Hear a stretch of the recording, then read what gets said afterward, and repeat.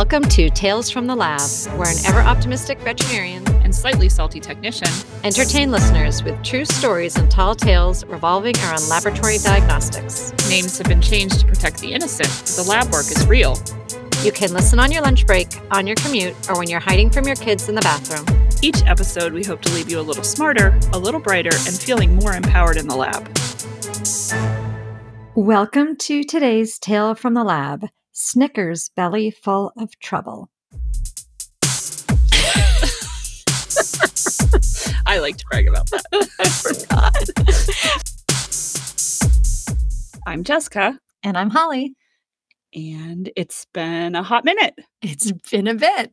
But we are back in our pod closet. We're back in the pod closet like good old times. But it's so dark in here. But it's not hot. No, it's not. Not like that. The phone booth that we were in. Ugh, that was awful. So it has been a bit. I have a wonderful update. Yeah. I have a new dog, Mr. Opie James. He was in a crate along the side of the road with his siblings. And I'll post a picture of Opie on Instagram because he's just so stinking cute. And they are awesome little dogs. Opie has just merged into our family. He's brought new life to both Tank and Ruger. They're running around and playing. Snuggling. There are so many snuggling pictures that I have. They're just ridiculous. Yeah. So that's my big. That's a great update. Yeah.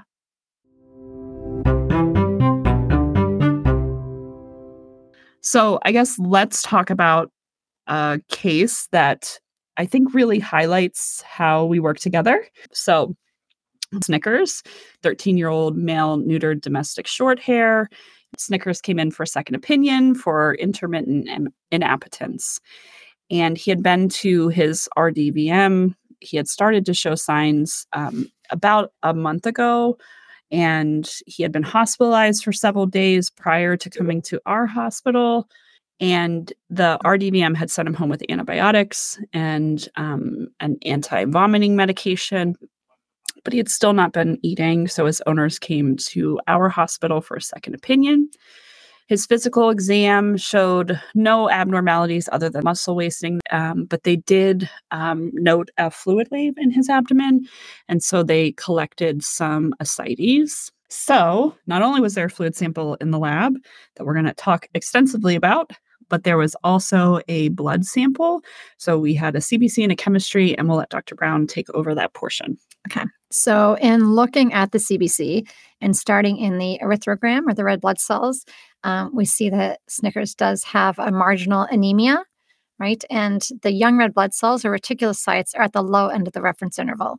So this is consistent with a non-regenerative anemia. And the most common reason we see a non-regenerative anemia is because it's secondary to other chronic or inflammatory disease.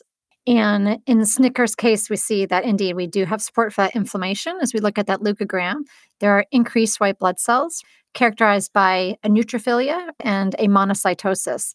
And those both being increased support most likely a chronic inflammatory condition, especially in a cat.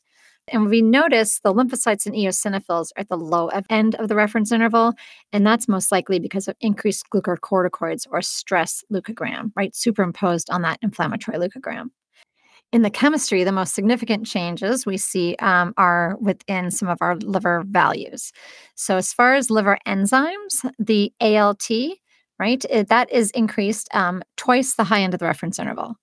It matters when we're looking at the liver enzymes where our patient value lies relative to the high end of the reference interval. And really, we don't consider it significant in a cat until it's over twice the high end of the reference interval. And that's just about where we are now. ALT is a liver damage enzyme, meaning that there's been damage to the liver cells or the hepatocytes, and that has leaked out. The ALT, the enzyme activity, is because it's come from within the hepatocytes that have been damaged. So we're thinking about some destructive process, right, that's irritated or necrosed the hepatocytes. And then the alkaline phosphatase, that's an inducible enzyme, and that is within the reference interval. But the GGT is increased. So the third enzyme that we see in this profile, the GGT is increased, and this comes from backup. It comes from the biliary cells, and it is also an inducible enzyme, and it means that those biliary cells have become crowded or irritated. It's on the It's membrane associated on the biliary epithelial cells. And so often we see this, or most commonly see it when there's backup in the biliary tree, when there's some cholestasis or bile stasis. So that sort of means that we're thinking now when it comes to imaging, we're going to be focusing on the biliary tree, and whether that's from the gallbladder itself or through different parts of the liver where the different sinusoids are, the total bilirubin. Now we're talking about a liver function test, right? And so when bilirubin is high, it's either because the liver is not functioning well, right, which is a hepatic cause of hyperbilirubinemia. There are prehepatic causes, which happen from a lot of red cell lysis, which we didn't have evidence for here. And there's a posthepatic cause for the bilirubin being high, and that is because we've had some obstructive disease somewhere in the biliary tree that it's backing up. So again, when we see that elevated, we first want to exclude a prehepatic cause. Do we have any evidence for a regenerative anemia and red cell lysis, like an IMHA case, which we did not have here? And so now we're concerned about liver function, given this elevation of these other enzymes as well, or an obstructive disease somewhere in the biliary tree.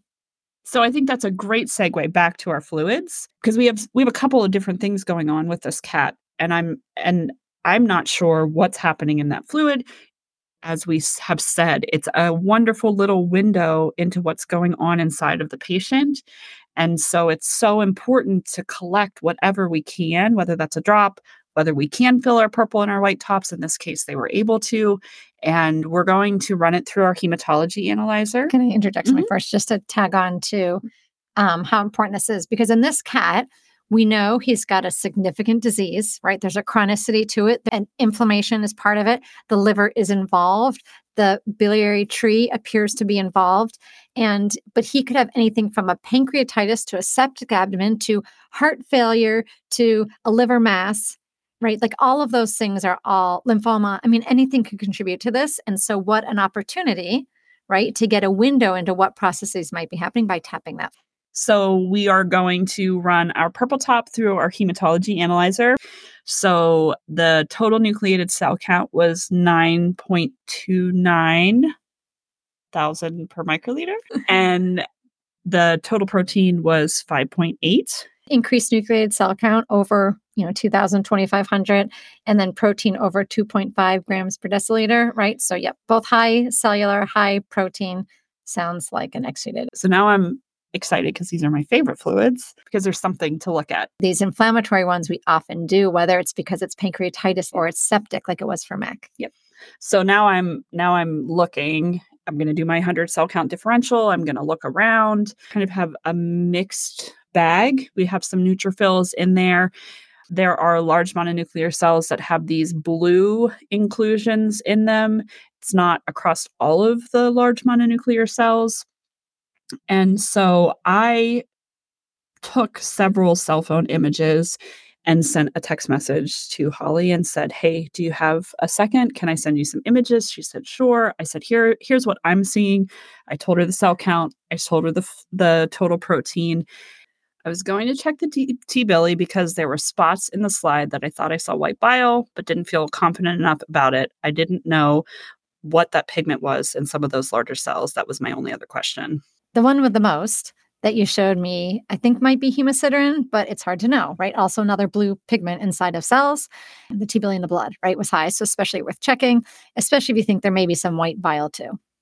So after the reassurance of what I saw, I had already known that that's what I was supposed to be doing. Run the T-Billy on the effusion. Correct. And compare it to what we are seeing in the blood. So I actually really like this article. It's analysis of canine peritoneal fluid analysis. Interesting. That's funny. 2 analysis in the same title. And it's an article from 2017. And it goes through and kind of creates algorithms for fluids. But one of the last things that it talks about is additional testing. And one of the items is for bioperitonitis. If the fluid bilirubin is greater than the serum bilirubin, that's indicative of bioperitonitis.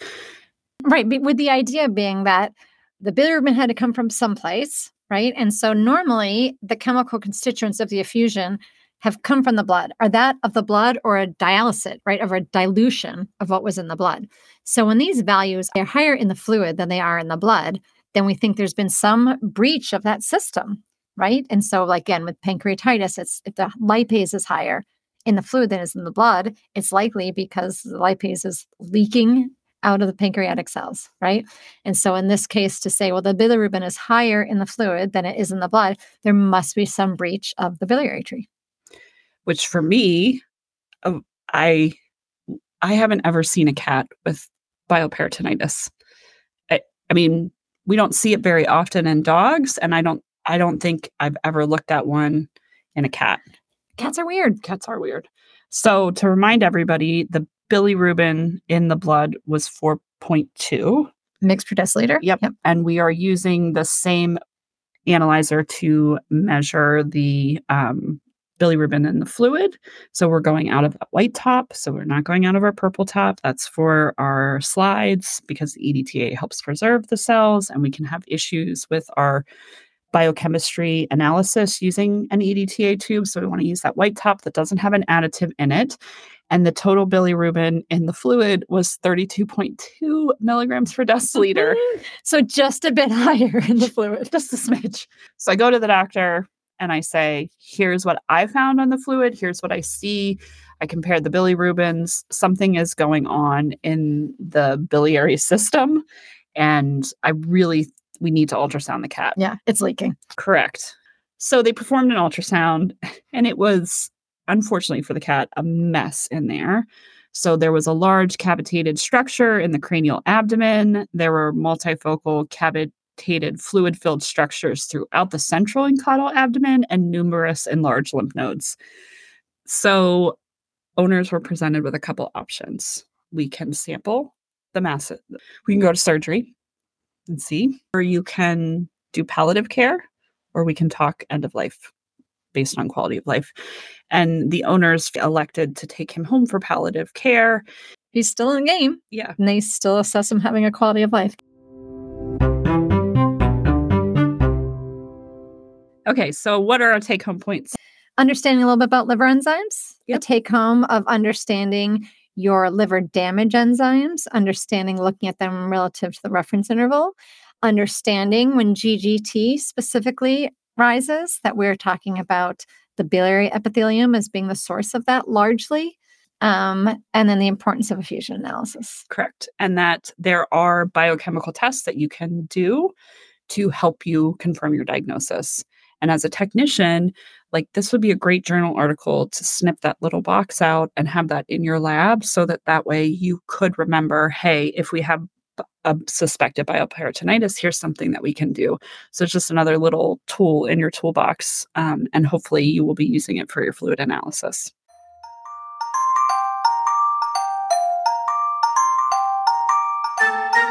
Thank you for listening.